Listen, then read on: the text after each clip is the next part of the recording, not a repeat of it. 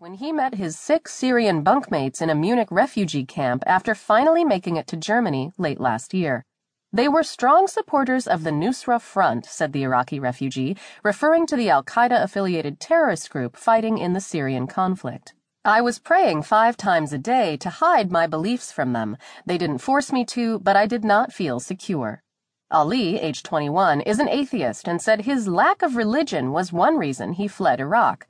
He worried that if his bunkmates knew, they would consider him an apostate and beat him up, or worse. It's a common story in Europe these days. Many refugees have detailed experiences similar to Ali's, encountering extremists among the estimated 1 million migrants who made the journey into Europe.